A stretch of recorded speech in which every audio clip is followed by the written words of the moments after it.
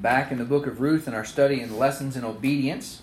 We're on lesson number 15. And, sorry, I got lost in my Bible there for a minute. Judges, then Ruth. Ruth chapter 4. We're almost all the way through the book of Ruth. I think once we finish Ruth, we're going to move into the book of Esther. And we're going to see another very strong woman that is going to follow and obey God. And we're going to see God's hand. Again, the book of Esther is a book that God is not mentioned personally throughout the book. We just see the Jews as God's promised people during a time of persecution and see God's hand intervening in all of that. But that's for another time. Last week, as we were in the book of Ruth, we saw Boaz promise that he would redeem all that is Naomi's as long as the other kinsmen would not. Ruth had laid herself at Boaz's feet, put herself at his mercy, and she had made such an impression on him that he's willing to make this sacrifice to help her. And it's interesting that we don't ever see where Boaz and Naomi met, that they've ever met before, or that they've met during this time. We don't see them interact. We don't even see them interact in chapter 4. So this tells me that all of this kindness from Boaz is solely taking place on Ruth's character, on what he knows of Ruth. And isn't God incredible? It's only by his hand that Ruth was in the field when Boaz came out to meet his reapers. It's only through her faith in Naomi and Naomi's God that she obeyed all the instructions given her and displayed her character in a way that Boaz would appreciate. God has a way of lining things up. On Wednesday night, we got some visitors. Pastor Adam Pierce and his wife, Miss Jody, from Liberty Baptist Church down in Florida.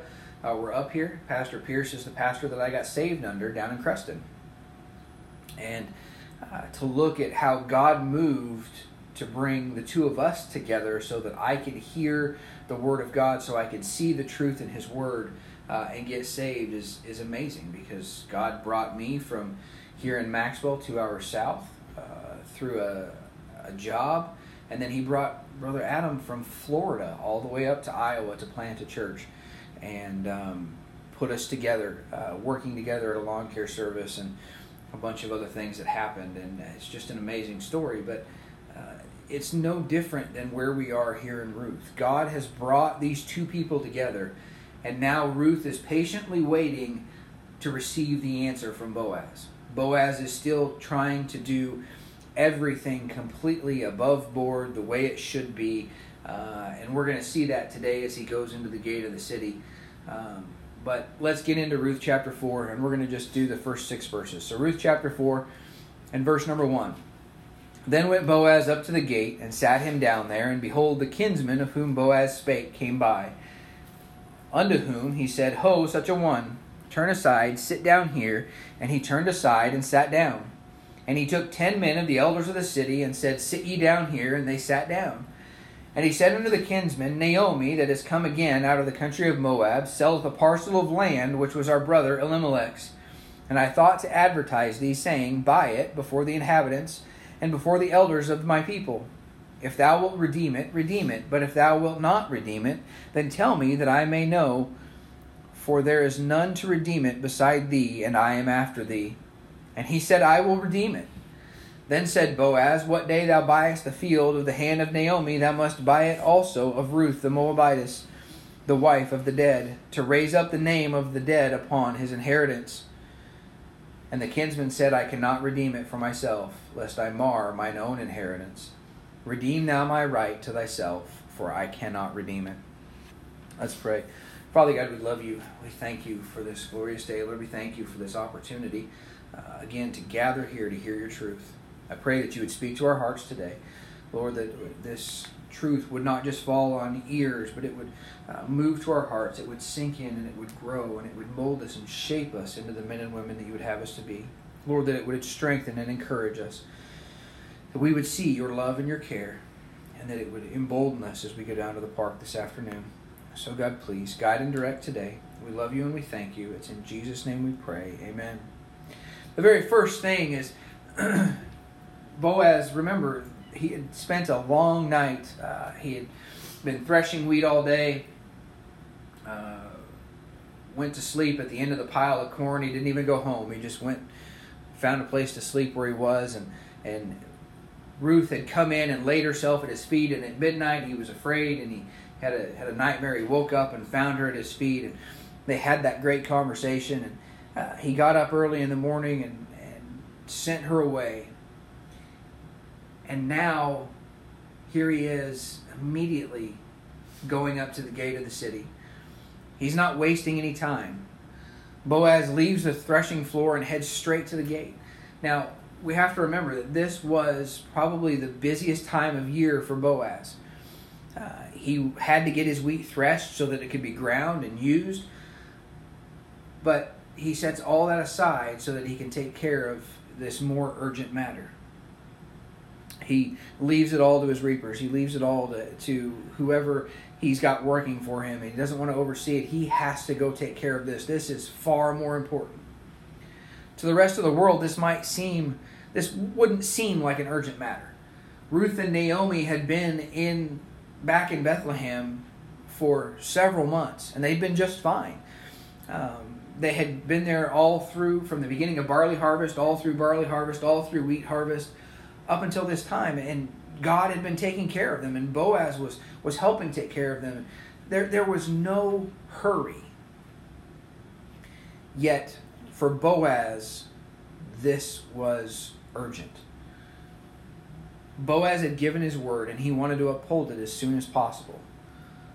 Boaz was not a slothful man. How often does the Lord show us something from his word that convicts us, and we know that we should implement it in our lives, yet we put it off until the time is right? Well, whose time are we trying to have right? We saw this morning as we looked at Gideon that Gideon had made all these steps. He had come to know the Lord personally. He had sacrificed and offered to the Lord, and immediately that night God spoke to him and said, "It's time for you to step out in faith." And Gideon stepped out. Now again, we saw that he did it by night because he was afraid of the men of the city. It was a baby step, but it was still a step. And he wasn't disobedient because God didn't say, go do it in the middle of the day. God said, go do it. But how often have we had this time of, it's time for us to do something, and we've not done it? Fear has kept us from doing something.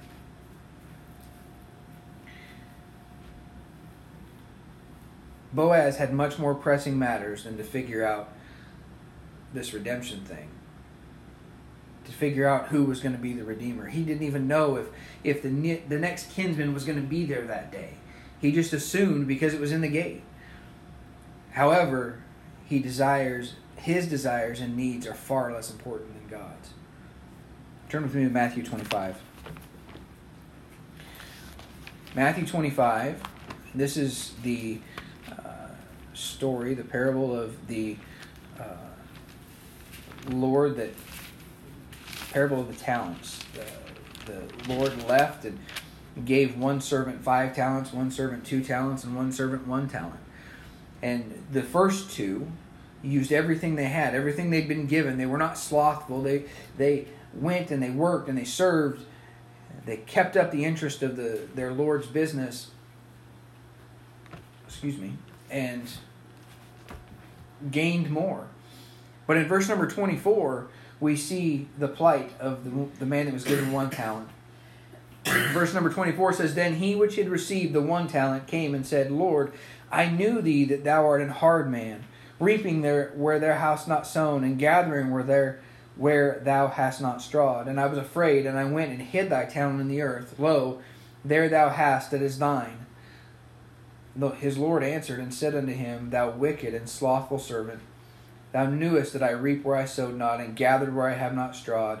Thou oughtest therefore to have put my money to the exchangers, and then at my coming I should have received mine own with usury. Take therefore the talent from him, and give it unto him which hath 10. For unto every one that hath shall be given, and he shall have abundance. But from him that hath not shall be taken away even that which he hath. And cast ye the unprofitable servant into outer darkness. There shall be weeping and gnashing of teeth. This man didn't believe what he knew about his Lord. He let what he thought he knew, he let the fear of what he thought he knew about his Lord keep him from doing what he was supposed to do. Romans 12.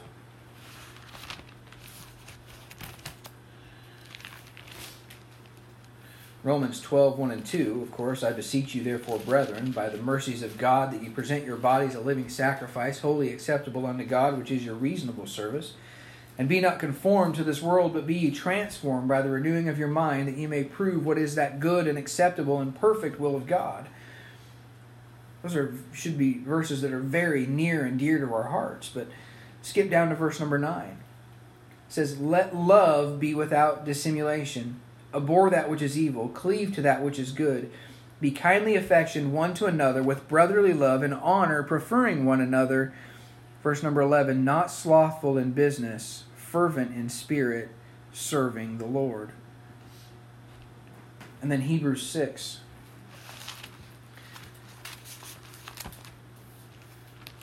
First and 2 Timothy, and then Hebrews. Hebrews 6. And verse number 10. For God is not unrighteous to forget your work and labor of love, which ye have showed toward his name, and that ye have ministered to the saints, and do minister. And we desire that every one of you do show the same diligence to the full assurance of hope unto the end, that ye be not slothful, but followers of them who through faith and patience inherit the promises. For when God made promise to Abraham, because he could swear by no greater, he sware by himself, saying, surely blessing I will bless thee, and multiplying I will multiply thee. And so after he had patiently endured, he obtained the promise. For men verily swear by the greater, and an oath of confirmation is to them an end of all strife. God has some pretty hard views on people that say they're going to do something and then don't. But he loves those that are not slothful, those that don't wait, that do what he asks them to do. So Boaz goes to the gate of the city seeking witnesses. The gate of the city was the way in and out of the city. Most of these cities were walled cities, so there was only a few ways in and out, just like our house. There's the door. So the people that looked over the city, that ruled over the city, would go and they would watch the gates. They would see, because they didn't have video cameras and they didn't have all of those things, they would want to know who was coming in and out of the city. They would want to know what's going on. As Rachel and I went out and celebrated her birthday last night, I have this conversation with several people that we eat with for the first time, but they get confused if I ask them to move, because I want to be able to see specific parts of the building. I want to be able to see the doors. I want to be able to see the exits. I want to sit in very specific places so that I can observe what's going on and be prepared for what's going on.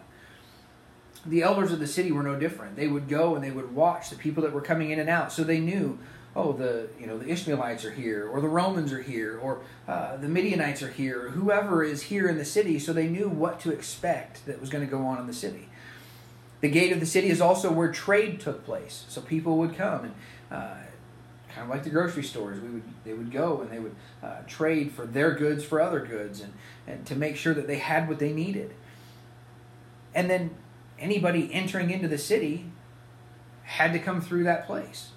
So, or anyone leaving the city had to come through that place. So this was the most likely place for Boaz to find the people that he was seeking. So he went.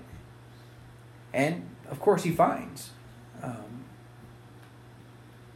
But the gate is the controlling factor of the city. When Nehemiah wanted to limit the sin in the city on the Sabbath day, he closed the gates. Good and responsible elders would know what was going on in the gate so that they could protect those in the city. The things that God does in your life should not be done in secret. This is why Boaz went to the gate. Boaz went to a populated place. God was working in his life. He was going to redeem for Naomi and redeem for Ruth. And he didn't want that to be in secret. Because when it's done in secret, it's not known of people, and people make up their own minds. Proverbs 28.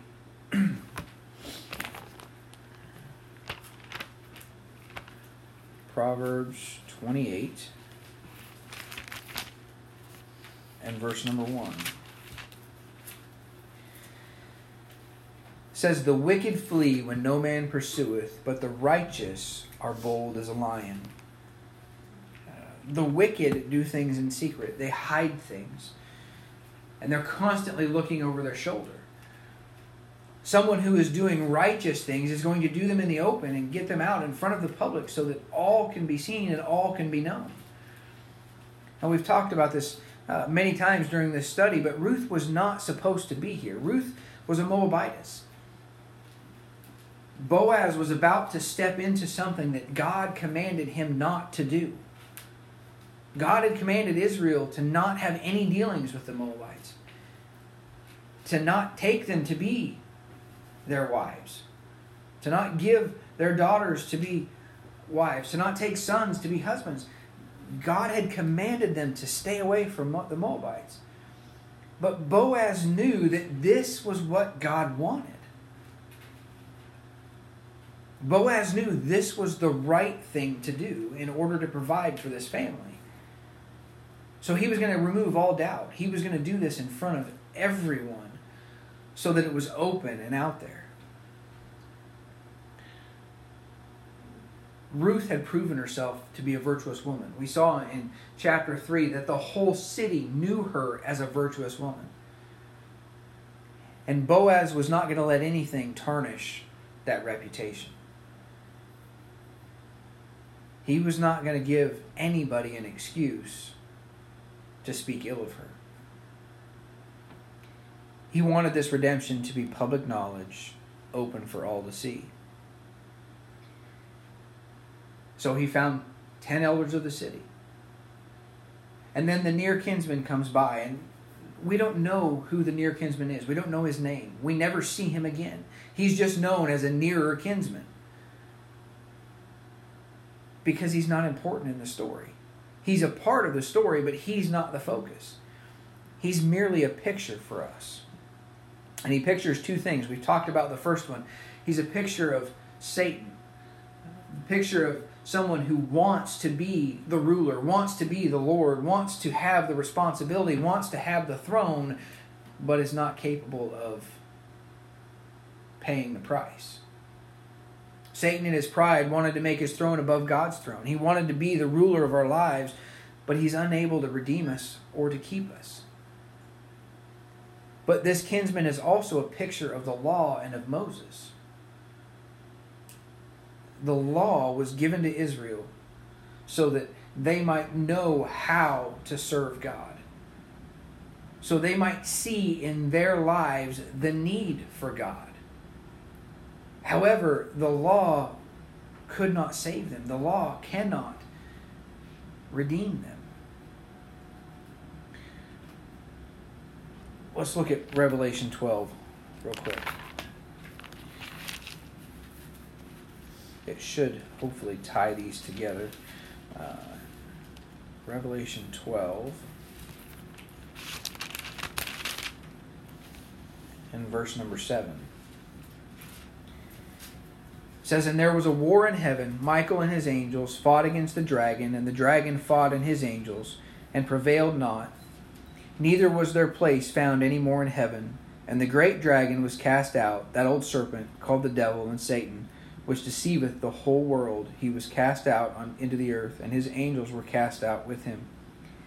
And I heard a loud voice saying in heaven, now is come salvation and strength, and the kingdom of our God, and the power of his Christ. For the accuser of our brethren is cast down, which accused them before our God day and night.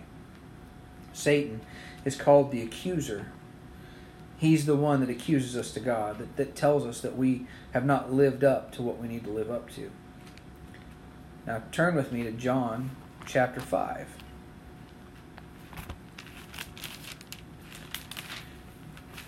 This really blew my mind when I figured this out, or when I saw this. John chapter 5 and verse number 45, Christ speaking says, "Do not think that I will accuse you to the Father. There is one that accuseth you, even Moses, in whom you trust."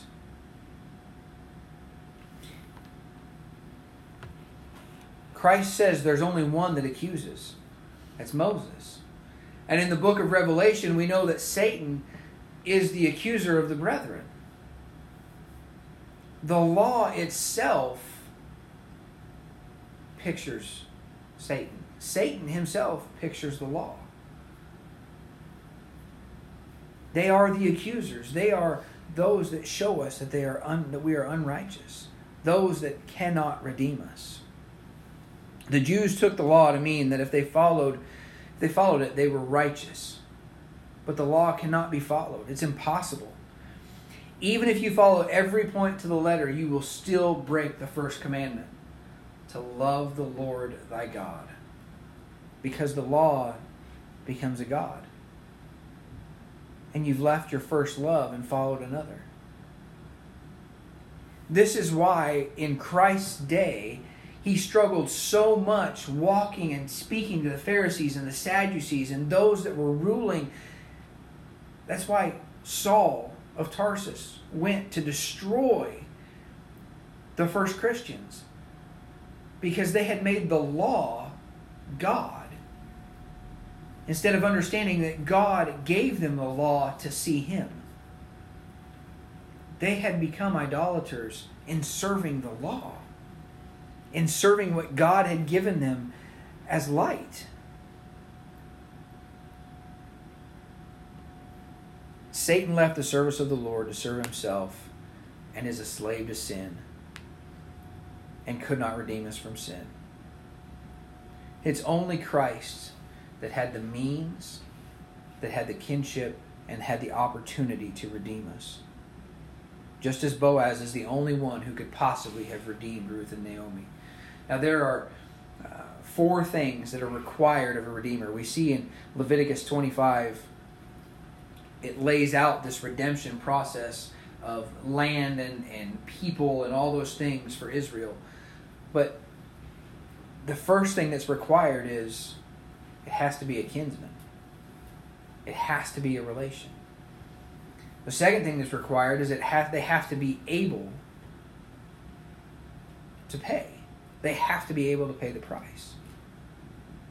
The third thing that's required is they cannot be, if they're redeeming someone who has sold themselves into slavery, they cannot be a slave themselves.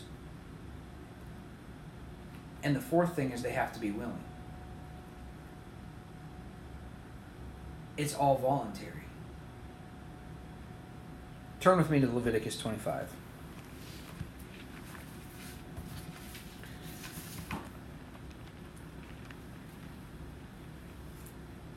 Leviticus, Genesis, Exodus, Leviticus 25 and verse number 23. And this is a little bit of a long passage, but it lays it all out. Leviticus 25 and verse number 23. The Bible says, "The land shall not be sold forever, for the land is mine, for ye are strangers and sojourners with me. And in all the land of your possession ye shall grant a redemption for the land.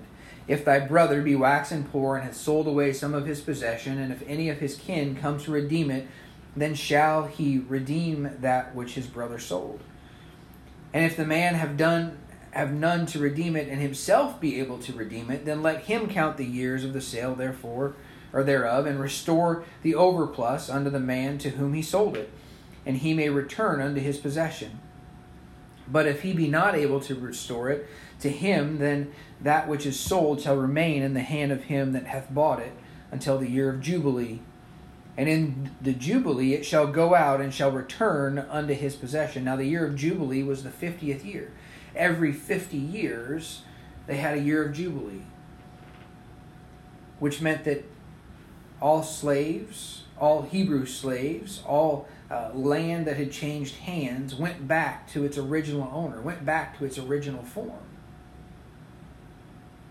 Verse number 29. And if a man sell a dwelling house in a walled city, then he may redeem it within a whole year after it is sold. Within a full year may he redeem it. And if it be not redeemed within the space of a full year, then the house that is in the walled city shall be established forever to him that bought it throughout his generations. It shall not go out in the Jubilee. But the houses of the villages, which have no wall round about them, shall be counted as the fields of the country.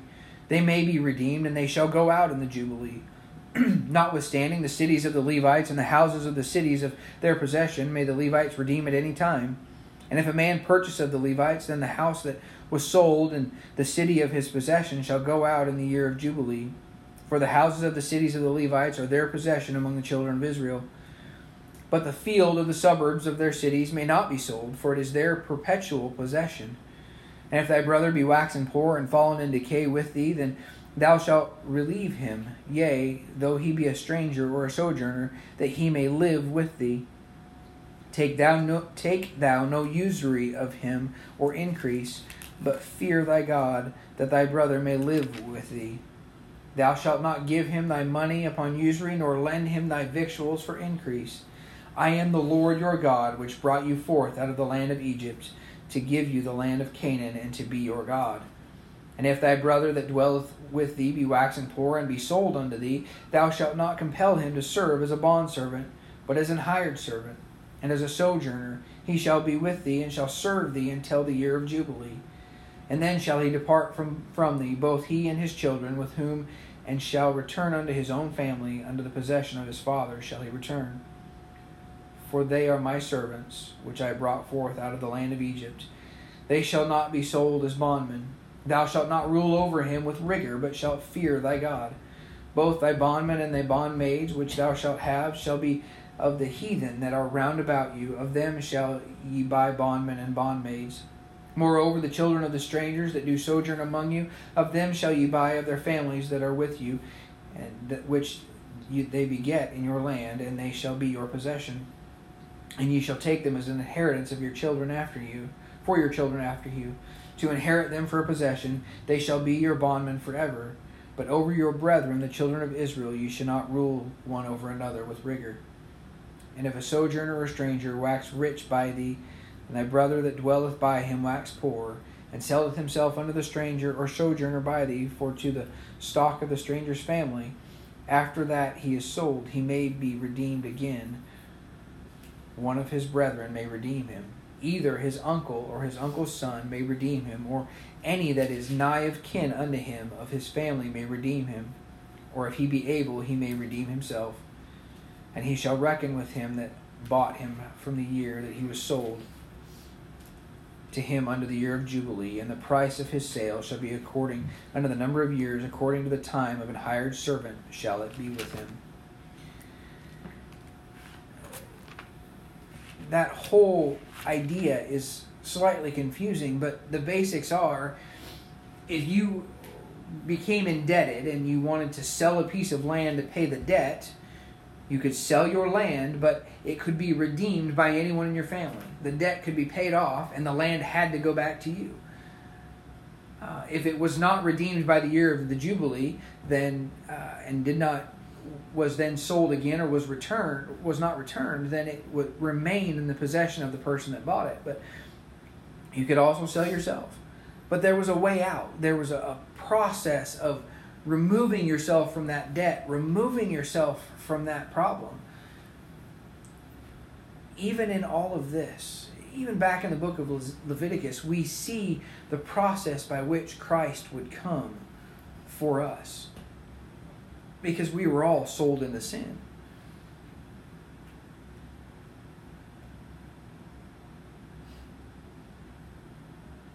So it was this nearer kinsman's responsibility, if he was able, if he was willing, and if he was not a slave himself, he had the opportunity to redeem all of this. In the case of Naomi, all her immediate family was gone. and could not redeem her. So the responsibility falls on a close relative. And we don't know the exact relationship with either the near kinsman or Boaz. We don't know, was he Elimelech's brother? Was he a cousin? We don't know how far away this relationship is. But we know that they were close enough for this responsibility to fall on them. This should be a call to action for us as Christians. For those of us who have placed our faith and trust in Jesus Christ and have been saved, we have the responsibility, just as Boaz and the near kinsman had, to be the Redeemer. Now, again, we are not capable of the salvation part. That is only by God. But now we have the responsibility of reconciliation. 2 Corinthians 5. 2 Corinthians. I got too many bookmarks. I keep flipping my pages in the wrong place. 2 Corinthians 5 and verse number 17. The Bible says, "Therefore, if any man be in Christ, he is a new creature. Old things are passed away. Behold, all things are become new. And all things that are of God, who hath reconciled us to himself by Jesus Christ, and hath given to us the ministry of reconciliation. To wit, that God was in Christ, reconciling the world unto himself, not imputing their trespasses unto them, and hath committed unto us the word of reconciliation. Now then, we are ambassadors for Christ, as though God did beseech you by us. We pray you in Christ's stead, be ye reconciled to God. For he hath made him to be sin for us, who knew no sin, that we might be made the righteousness of God in him." We have been given the ministry of reconciliation. We are not capable of redeeming those back to their own state, back to their original owner. But we are capable of speaking of one that is. Reconciliation means to bring into agreement those that are opposite or things that are opposite or inconsistent. We're at odds with God because we have been sold into bondage under sin. Redemption is the means by which reconciliation is possible. Christ paid the price for our redemption, and now it is up to us to share the news with our family and the world so that they can be reconciled to God. Now imagine if this whole book of Ruth had taken place differently. Imagine that Ruth and Naomi had come back, and Boaz had known they come back and knew that they were selling this parcel of land and didn't tell them, but he went and bought it and paid the debt. Imagine that nobody told them that the debt had been paid. They would continue as if they still had the debt. They would continue. We are the ones that would have been responsible to go and tell them that somebody has already paid the debt. The world around us, the debt has been paid. Christ died for all. For God so loved the world that he gave his only begotten Son. For all have sinned and come short of the glory of God. For the wages of sin is death, but the gift of God is eternal life. If all have sinned, then all are under the wages of sin, which is death, and all have received the gift. But the rest of the world doesn't know it and hasn't accepted it. That is our responsibility. Boaz goes and he makes the offer. He finds the kinsmen, he finds the elders, and he makes the offer. He says, "Ho, such a one, turn in. Let me advertise," verse number 4. "And I thought to advertise thee, saying, buy it before the inhabitants and before the elders of my people. Naomi is selling this land that was Elimelech's. Redeem it. You are the kinsman that is there. It is up for you, so redeem it." And the kinsman immediately agrees. When he knows that it's Naomi, he immediately agrees. And I believe that's because he thinks that this will increase his holdings and possessions in the promised land. Since Naomi is old and has no children, this is a low-risk situation for him. There's no one for the land to revert back to in the year of Jubilee. And there's no one else that can claim possession of it. So it will be his. It will increase his holiness. But then Boaz lays out that not only does the land need to be redeemed for Naomi, but it also needs to be redeemed for Ruth. Now this is not exactly true, because Ruth was a Moabite. She has no inheritance with Israel. However, because of her faith and her obedience to the Lord, God, through Boaz, is making her a part of his family. Because she was allowed to marry Mahlon, now it's her responsibility to raise children to carry on Mahlon's line. Praise the Lord. Boaz is going to give her the opportunity to become a part of Israel. We have that same opportunity. Christ died for the whole world, not just the Jews. Even the dogs get to be redeemed. We've talked about this when we were talking about Ruth offering herself as a sacrifice. We saw the woman of Samaria come and speak to Christ, and he said that it's not time. Should I give the meat for the children to the dogs? And she says, but the dogs eat of the crumbs of the table. Those that were not worthy are being included. Ruth is being included. But this is too much for the nearer kinsman to handle. He cannot redeem any of it if he has to take Ruth as well. Now this could be for a multitude of reasons. The least of which could be that he couldn't afford it. It could also be that he didn't want to risk losing it all in the year of Jubilee, because now there would be a child born that would be Mahlon's. So anything that he bought would go back to Mahlon, to Chilion, to Elimelech's family. But most likely it's because Ruth is a Moabite. And he didn't want to have her as a wife and raise up children with her. This last thought is what makes me think that this was a younger man, perhaps. Perhaps he didn't have any other children. He didn't want to risk the firstborn being rejected by the rest of the Jews because that child was a Moabite, or was part Moabite. But all of these are human thoughts. The real reason that he could not redeem it is because God kept him from doing it through these circumstances. He didn't have the faith. So now the door was open for Boaz to step in, who willingly volunteered for the job. What a great picture of Christ, a willing sacrifice, who brought a Gentile into the family of God. A picture that should have been seen by the Jews who watched Christ be crucified. Now we understand that Boaz might have had a little bit different picture, because Boaz's mother was Rahab the harlot.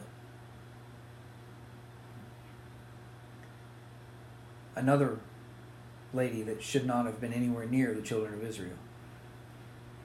Yet her faith in protecting the two spies had saved her life when Joshua and the Israelites entered into the land.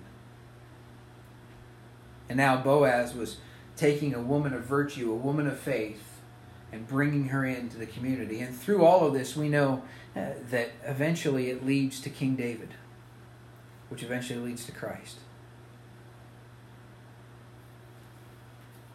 The nearer kinsman missed the opportunity to be blessed by God.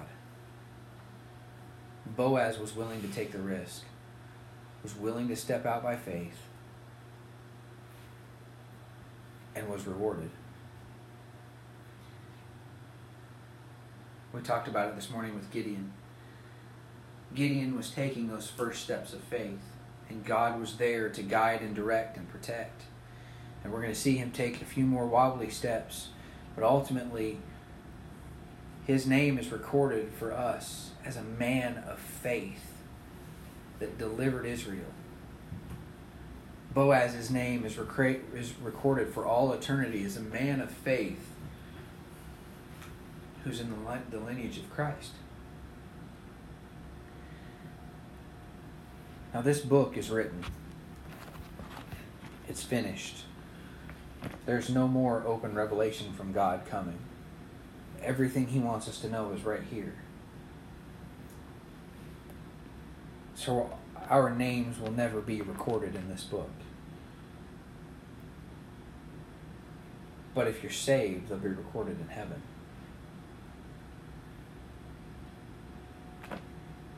And the angels will sing and rejoice when you enter.